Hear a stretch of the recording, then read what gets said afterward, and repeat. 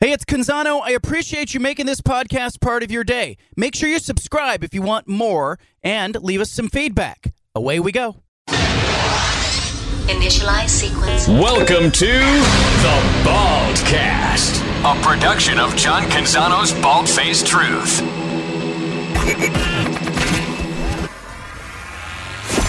BFFT. From the Pac West Center in downtown Portland, presented by High Caliber Millwrights, here's John Canzano with The Bald-Faced Truth. Well, I saw those win totals for the 2023 college football season. Washington, 9.5 wins, over or under. Oregon Ducks, 9. Oregon State, 8.5. Utah, 8.5. USC, 9.5. Colorado, 4.5. Cal's at 3. Tempted to take the over there. Maybe I should pump the brakes. Maybe I'm just excited that we're closing in on spring practice. Couple weeks away, Oregon State will start.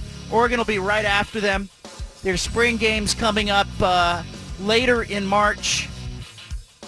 I believe it's like the 22nd for Oregon State, maybe the 29th for Oregon. Here to talk about it, it's never too soon to talk college football. Tyson Alger, I-5 Corridor, joining us now. Will you cover spring football wire to wire, or what's your plan with the I-5 Corridor?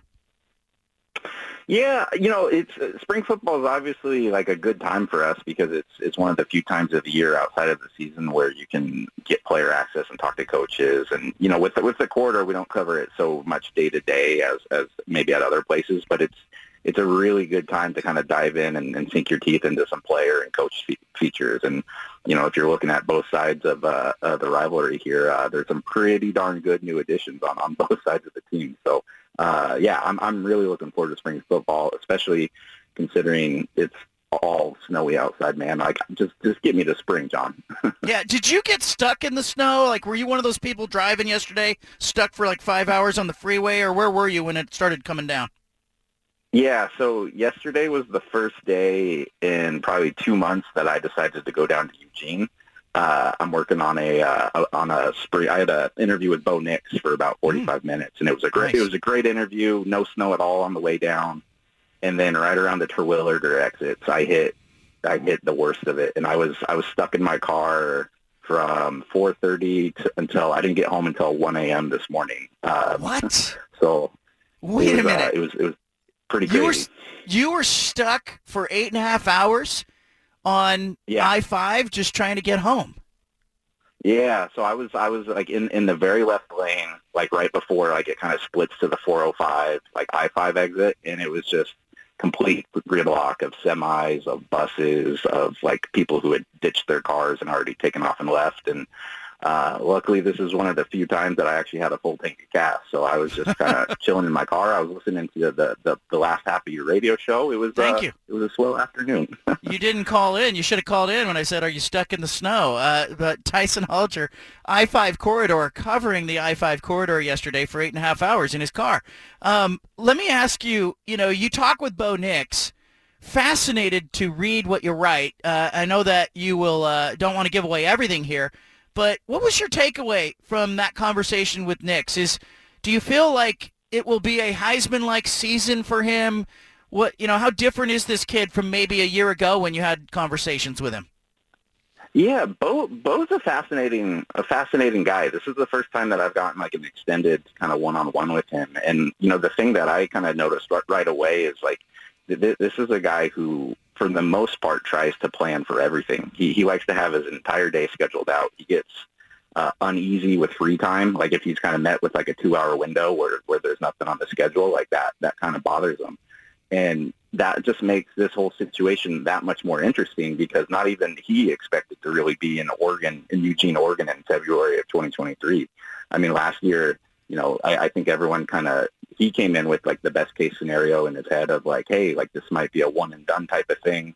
His fiance, then wife, didn't even move out to Oregon until he had already been here for 6 months. Like it just kind of seems like it was going to be a pit stop thing.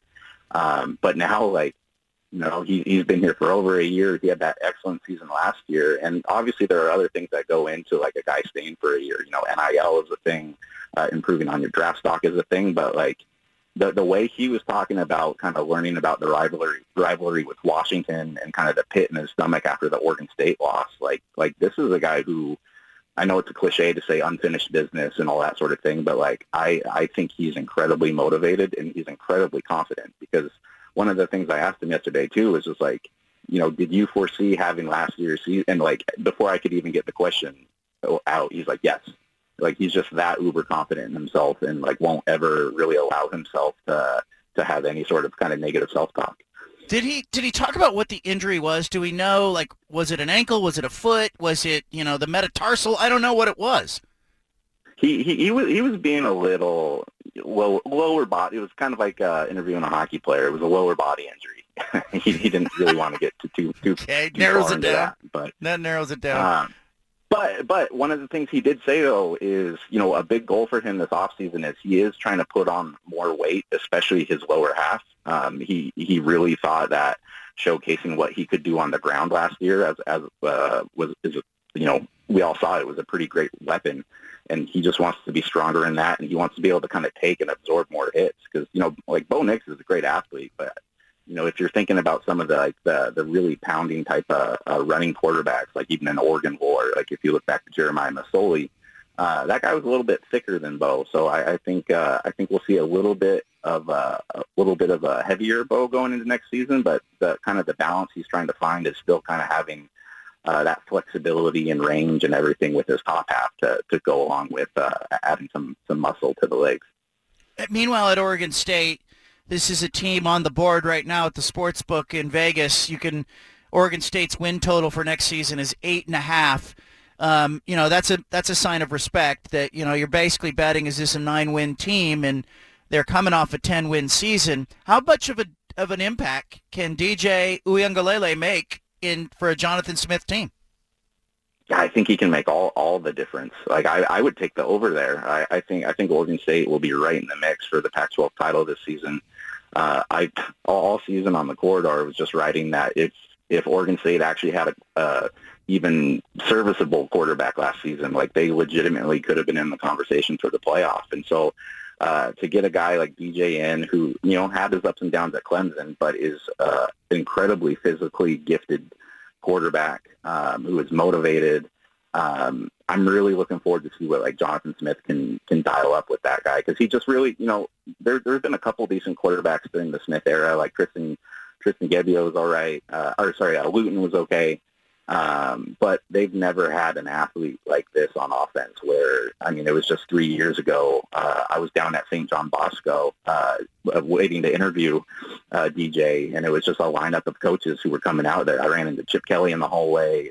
I think Clemson had just been there. I mean, like everybody wanted this kid, including Oregon, and I think he still has a lot left in the tank.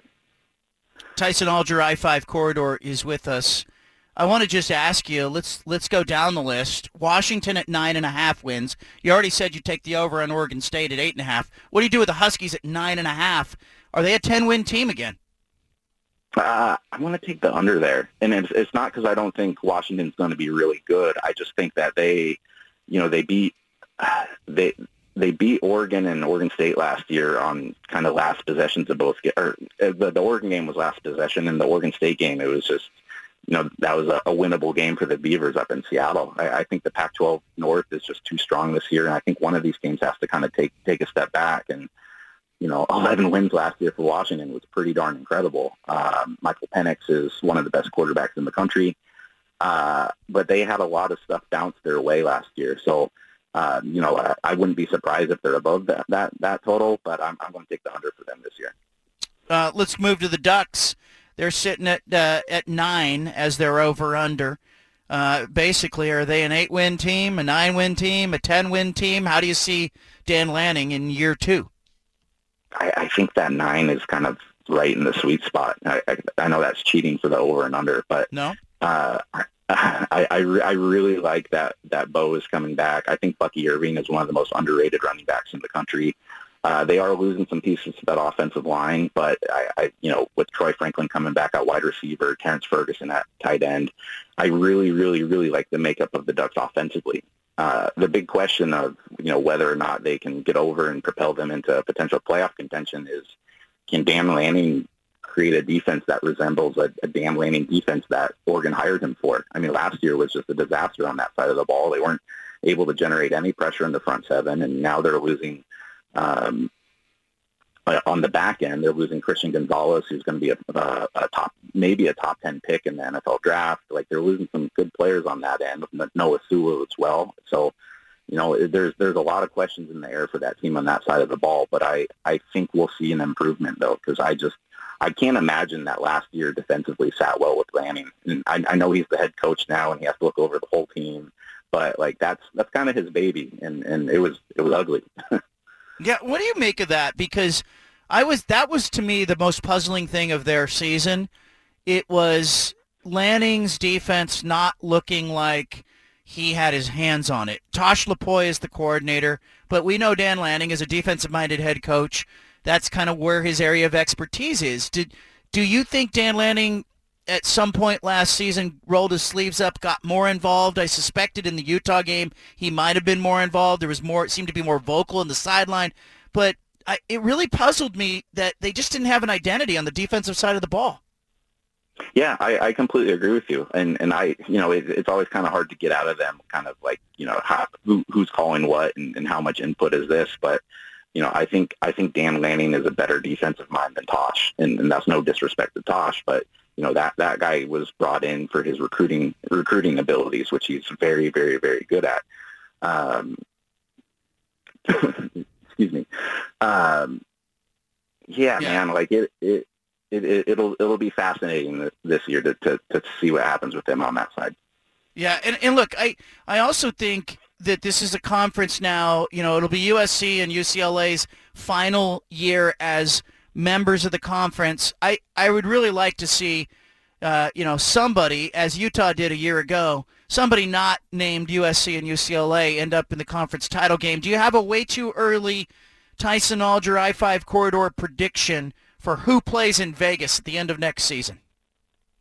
We're going to have Oregon State coming out of the north, and unfortunately, I think just USC has too much talent on that offense to not come out of the south. I wouldn't be surprised if this is just like a super randomly great year for Chip down at UCLA. Like, Dante Moore is the real deal, man, and I think he could be a stud as a true freshman. But I kind of love the prospect of the matchup of the underdog Beavers going up against the mighty USC Trojans, who are about to ditch the Pac-12 conference. And I think that, I think everyone in the Pac-12 would probably be pulling for Oregon State on that end, but that would be a heck of a matchup to watch.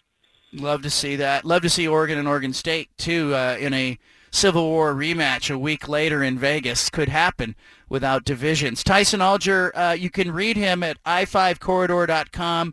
I appreciate you. When is the Bo Nix piece coming out? So people who subscribe now, when will they expect to get that in their email inbox? Yeah, it'll be in people's inboxes Monday morning. Okay, so between now and Sunday night, go to i5corridor.com, get a subscription, read about Bo Nix. Tyson Alger, thank you. Hey, thank you so much, John. You bet. There he goes. Win totals. Steven, we got to kick this around. Love it. You got never too early, man. Yeah, Washington at 9.5. Over or under? I'd have to go under on that one. I do like Washington, but I do think, I think Tyson said this as well. Like, they kind of overachieved a little bit, got a little lucky in some of the games.